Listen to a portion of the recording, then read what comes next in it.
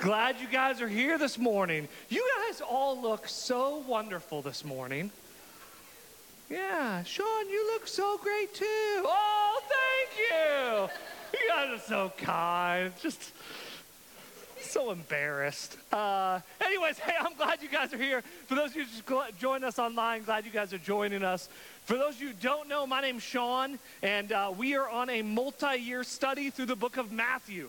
So if you have a Bible, we're going to be in Matthew 17. If you don't worry about it. For those of you who are visual learners, we're going to have the appropriate applicable verses here. If you are junior high or high school, though, we're doing the deal?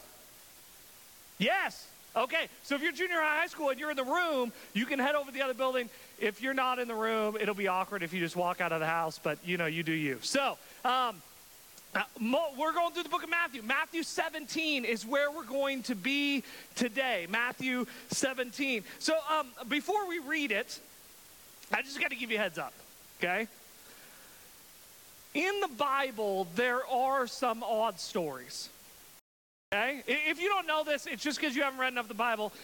There's a story, Balaam and his donkey, right? Can we all agree that's an odd story? Elisha, some kids make fun of him for being bald, right? It's written in the scriptures, make fun of him for being bald, so he calls a bear out of the mountains to maul them. Weird story, okay? There are some weird stories in the Bible, and today we're going to look at one that I'm just going to be honest with you is a bit of an odd story. It's an odd story for a really obvious reason you're going to see, but I actually think it's probably a little bit of an odd story for a little bit more complex reason that you have to look under the surface a little bit. I think this might actually be the oddest story. It's at least the oddest story that Matthew records. It may be the oddest story in all the New Testament. So if you have your Bibles, just brace yourself. I just want you to breathe a little bit when you read the story and you go, that seems really weird. And we're all going to go, yep. Okay, so here you go. You ready? Matthew 17, verse 24. It says this. When they, being Jesus and his disciples, came to Capernaum, those who collected the 2 drachma tax came to Peter and said, does your teacher not pay the 2 drachma tax? He said, yes. And when he came to the house, Jesus spoke to him first, saying, what do you think, Simon? Which, just so you know, Jesus isn't confused. So Peter also, his full name is Simon Peter. So sometimes he gets called Simon, sometimes he gets called Peter, okay? From whom do the kings of the earth collect customs or poll taxes? From their sons or from strangers? When Peter said from strangers, Jesus said to him, then the sons are exempt. However, so that we do not offend them, go to the sea and throw in a hook and take the first fish that comes up. And when you open its mouth, you will find a shekel. Take that and give it to them for you and me. Can we all agree? Bit of an odd story, right? 2 guys, well, we presume 2 guys because that's normally how they traveled. But a couple guys come to Jesus, come to Peter actually, and they say, hey, isn't your guy going to pay the taxes? Now, there's a lot going on in the story that you just have to understand some context about what goes on in first century Palestine and first century Israel. They ask if he's going to pay the 2 drachma tax. Now, that tells us a lot about who they are and what they're asking about. The 2 drachma tax was not a state tax. It wasn't a civil tax. It wasn't the Roman Empire, which was the oppressive regime who ruled over the territory and over the people of Israel at the time. It's not a tax to fund the state of Rome, the state government, right? It's different. The 2 drachma tax is a tax written in the Old Testament that was an expectation by all good Jews to pay what turns out to be about a day's wages, okay? About a day's wages to help provide for the operation of the temple. They got stuff. They got custodians. They got landscapers. Somebody's got to pay for a sports center. And so they got to pay for all these things, right? And so they do that through a 2 drachma. Once a year, they have to pay 1 day's salary. Now here's the deal, okay? They have no way of enforcing this.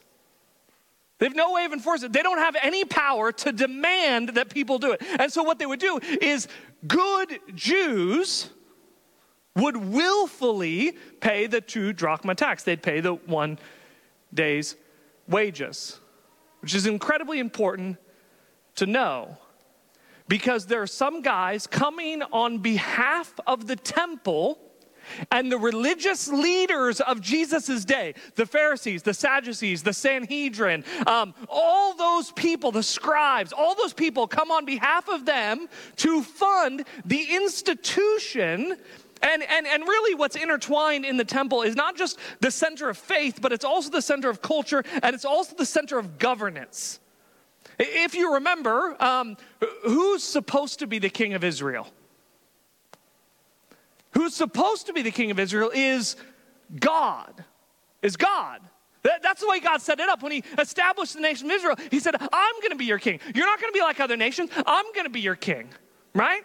Now, the people rebelled. They didn't like that. They wanted to be like everybody else, which is a whole different sermon series that we have to get into. They want to be like everybody else, so they demanded a king, and God's like, you're not going to like a king. And like, no, we want a king. You're not going to like a king. No, we want a king. Oh, God, why'd you give us a king? Right? That's kind of how it goes. And that's how it happens for us most of the time in our lives, right? And so God's supposed to be the king, and so his temple, not his temple, his castle per se, his capital city is Jerusalem. And the place the king resides in Israel is the temple, okay? And these guys come and they ask for them to contribute to the maintaining of this temple. Now here's where it gets weird. Did you see Jesus' response? Here's what he says to him. Let me read it again to you so that we can see it. He asks Simon this. What do you think, Simon? From whom do the kings collect? Who do the kings of the earth collect customs or poll tax? From their sons or from their strangers? And Peter said, from strangers. Jesus said to him, then the sons are exempt. Did you hear it? Did you catch it? Here's the deal. This is just kind of a tangent. This is just for free today. But anybody who claims, or maybe you've said like, oh, I don't think Jesus ever really claimed to be God. Like, just to be really transparent, as kind and lovingly as I can say, if you don't think that Jesus ever claimed to be God, it's either because you've never read the words of what Jesus actually said, or you just haven't done enough research to understand the context of what those things meant. What did Jesus just say? You know who the king is? Right? You know who the king is? The king is God. And would a king ever tax their children? It wouldn't even make sense. Now, we live in a very different economic world, and we go, should they pay taxes? Yeah, they better pay their taxes, right? Like everybody pays taxes. The kids of the president don't get out of paying taxes. At least they shouldn't. Get out of paying taxes, okay? Shouldn't get out of paying. Everybody pay. But in a monarch, there's no reason to tax the kids. You know why? It's the same estate. It doesn't make any sense. Does it make sense to you to tax your children for their electric bill? No, because you're giving them their allowance and then you're taking their allowance. It doesn't make you any richer. It doesn't make any sense. And what Jesus says is he's not responsible to pay the tax because he's the son of the king. If he's the son of the king and the king is God, then what is Jesus saying? He's saying, I am the son of God. Right there, that's right what he says. Then the sons are exempt. Now don't miss this. This is probably one of the most important things you need to see in this. Jesus has absolutely no responsibility to pay the tax. It's not a matter of discussion or question. He has zero liability. He has the absolute, unequivocal, unrestrained right to say, I don't have to pay it. I don't have to pay it.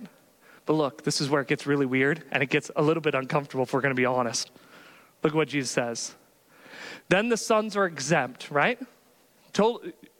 Complete freedom. Doesn't have to. It's not his job. It's not his expectation. Nothing about Jesus requires he pays this tax. But look at this. Look at this. However, so that we do not, did you see that word? Offend them. When you think of Jesus, as much or as little as you know about him, and you kind of think about how you envision him and how he interacts with people and the stories that you know about Jesus, how would you characterize him? Is this something you'd say? Jesus, did a lot of great things, spoke a lot of great things, died on the cross, rose again, spent 3 years in ministry, really worried about offending people.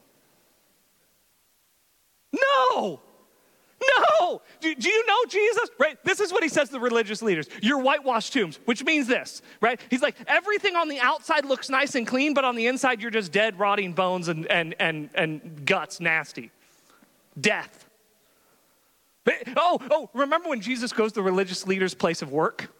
Remember when he goes there and he's like, hey guys, I'm so glad you guys are here working in the temple. I brought you some donuts. No, he goes into the temple and he flips over their desks. And he takes a whip and he drives them out. What is going on here? This has got to be one of the oddest stories in all of the book of Matthew when you look at it right on the surface. Why does Jesus care at all that he might offend two dudes who happen to work at the temple? I mean, in fact, Peter, who Jesus is having this conversation with, later talks about Jesus as the one who offends. 1 Peter says it this way, right? This is talking about Jesus. This is what he says about Jesus, that he's a stone that causes people to stumble and a rock that makes them fall. That Jesus himself is the offense. What's going on with Jesus? Like, Peter spent 3 years with Jesus, and this is what he says. He says, you know what? Jesus is an offense to a lot of people. And in fact, this is exactly what most of the epistles, after you get into the Gospels, you get into the epistles, a lot of them are written by a guy named Paul. Most of the epistles are contending with this issue, that Jesus is an offense. Now to some religious people, Jesus was an offense because he didn't follow the religious rules. Right? We have, post their reality, labeled them Judaizers. Right? There were people that said Jesus didn't fit the rules and the expectations. It was one of the obstacles in Judas's life. It was one of the obstacles in Peter's life, that Jesus didn't fit the way that they expected him to be. He didn't fit into the box. And Jesus himself became an obstacle for many religious people because they're waiting for a king. They're waiting for that king to come riding in and make a bloodbath of the Romans and to crush them and to drive them out and to ascend, to sit on a throne as rightful king. And Jesus doesn't. He comes to conquer and he comes to destroy the kingdoms of this world, but he does it through grace and mercy and kindness and restoration and reconciliation. And for some of us, that's an obstacle. That's a barrier. We don't like that. We want Jesus to be against the people we're against and hate the people we hate.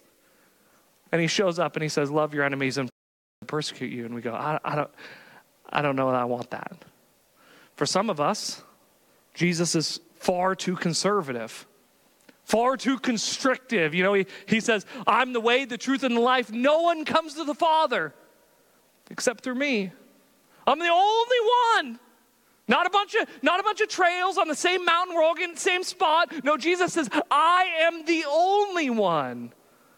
And for some, that's an obstacle. That's a stumbling block. That's an offense. But as I read through Scripture, and I read through this passage, and I look at what's been written, I think there's two types of offenses in Scripture. One of them is Jesus. Okay, and for some of you, that's the thing you've been struggling with, because there are things you read in this book about what Jesus says, and you're like, I don't know if I'm down with that. I don't know if I'm okay with that. I don't know that I like that. I want him to be more angry, or I want him to be more kind, or I want him to be whatever. And he's not. There's two kinds of offenses. One is Jesus, and then I spent a lot of time, studying through the sources to try and come up with something that rhymed with Jesus, and I didn't. So here you go. There's Jesus, and the other kind of offense the Bible sees is anything else. In fact, Jesus talks about it. In the very next chapter, Matthew 18, Jesus says this in Matthew 18. We're going to get to this in about a month. But in Matthew 18, he says this.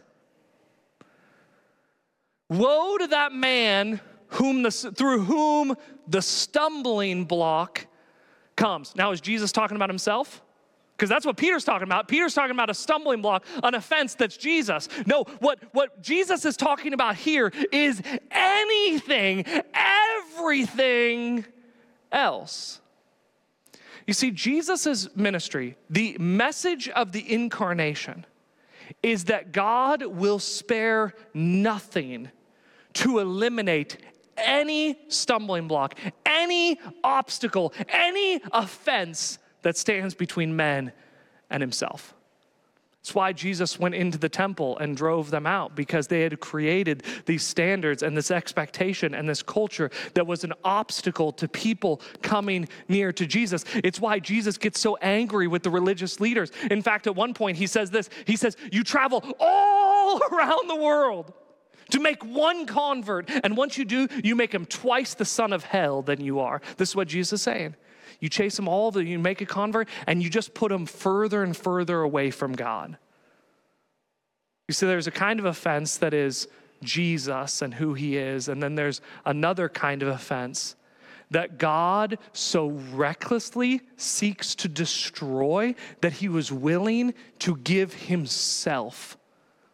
And that is anything and everything that gets in the way of us coming near to God.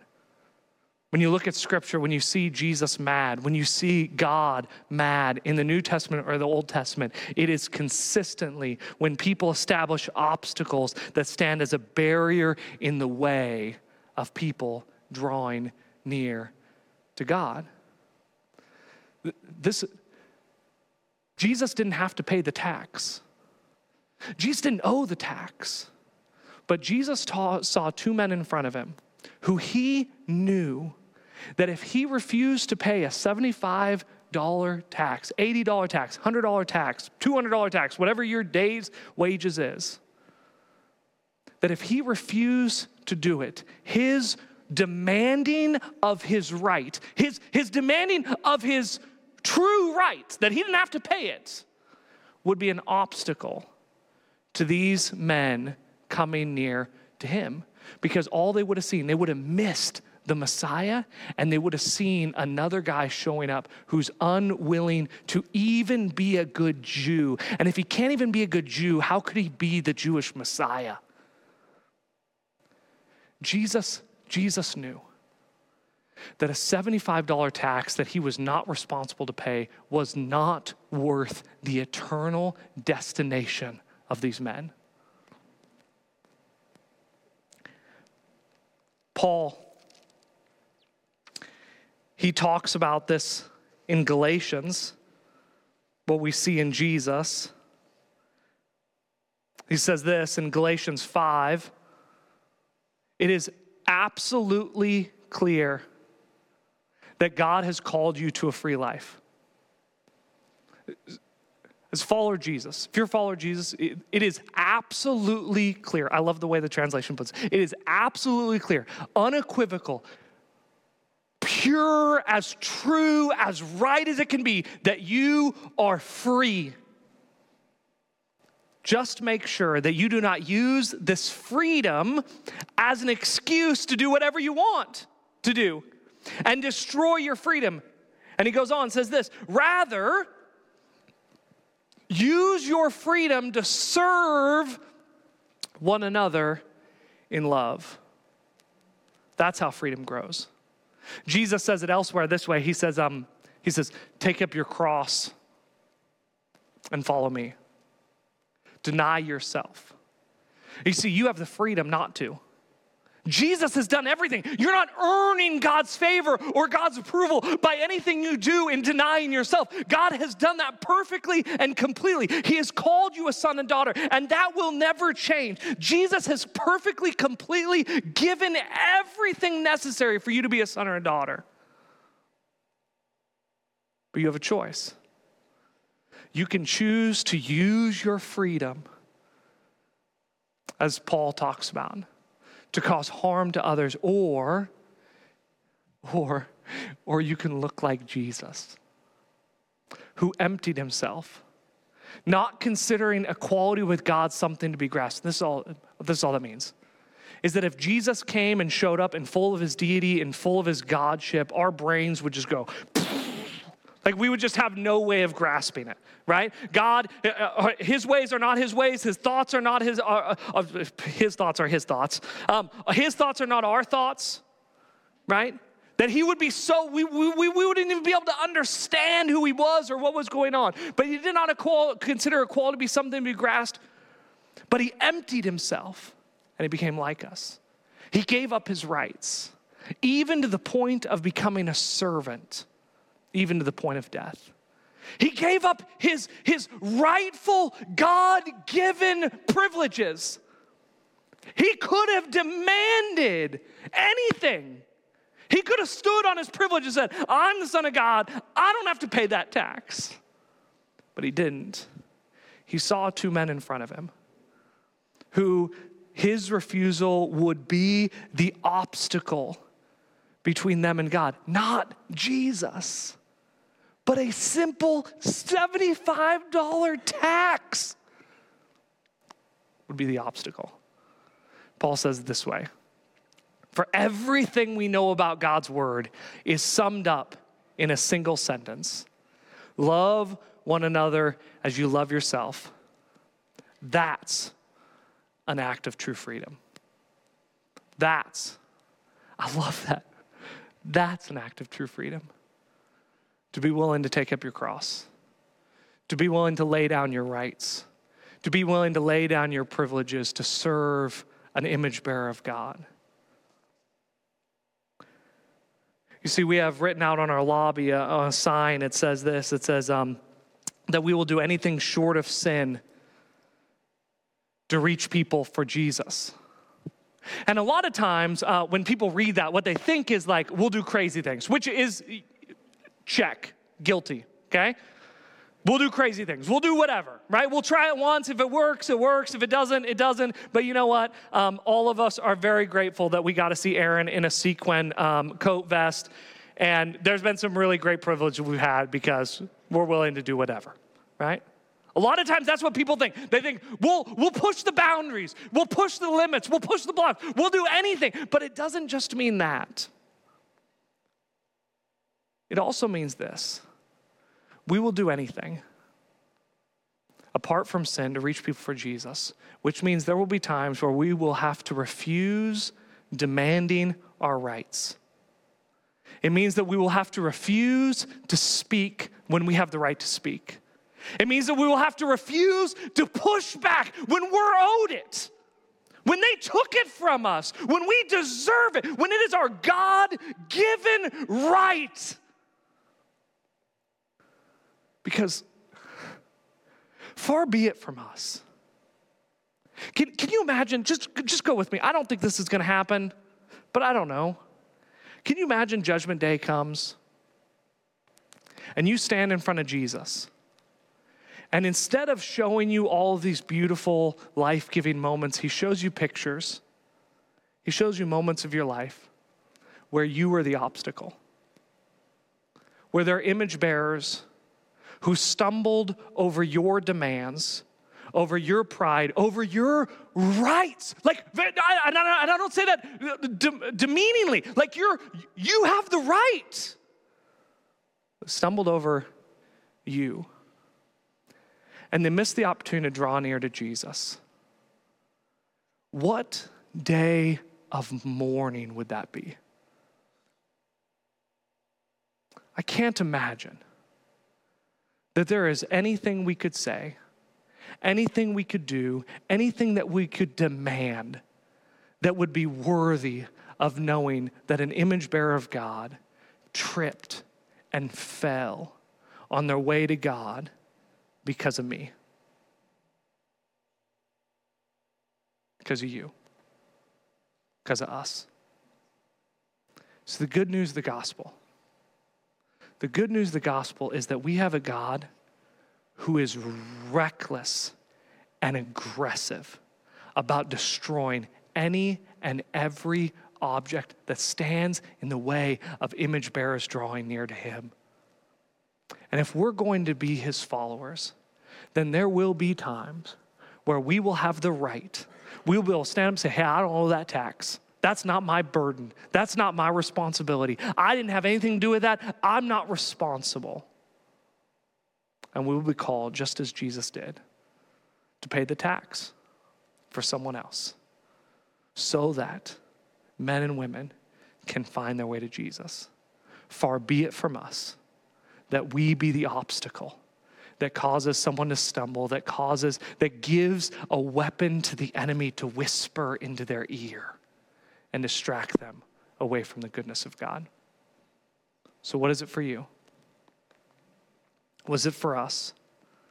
Rights we rightfully deserve that we today, out of love, out of our freedom, must lay down, because that's where freedom really grows. That's where love grows.